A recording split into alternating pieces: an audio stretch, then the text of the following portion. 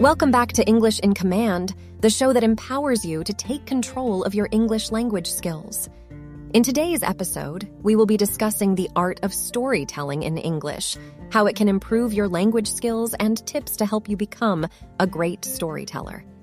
Storytelling is a powerful tool in any language, but it can be especially effective in improving your English language skills. Telling stories in English can help you to improve your vocabulary, grammar, and pronunciation, while also building your confidence and improving your overall communication skills. One of the key elements of great storytelling is knowing your audience. Whether you're telling a story to a group of friends or in a professional setting, it's important to consider your audience's interests and tailor your story to suit their needs.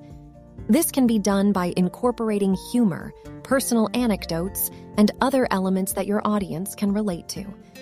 Another important aspect of storytelling is using descriptive language to create vivid images in the listener's mind. This can be achieved by using sensory language to describe the sights, sounds, smells, tastes, and feelings associated with the story. By painting a vivid picture with your words, you can captivate your audience and bring your story to life. To become a great storyteller, it's also important to practice regularly.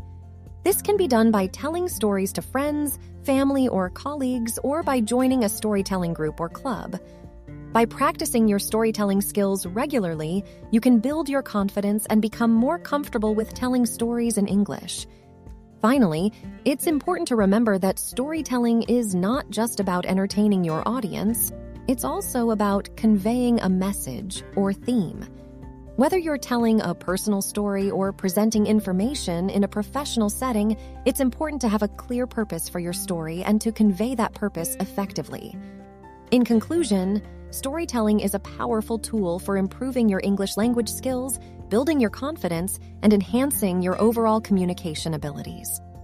By tailoring your stories to your audience, using descriptive language, practicing regularly, and having a clear purpose, you can become a great storyteller and take command of your English language skills. That's all for today's episode of English in Command. We hope you found this discussion on the art of storytelling in English helpful and informative. Tune in next time for more great tips and tricks to help you take command of your English language skills.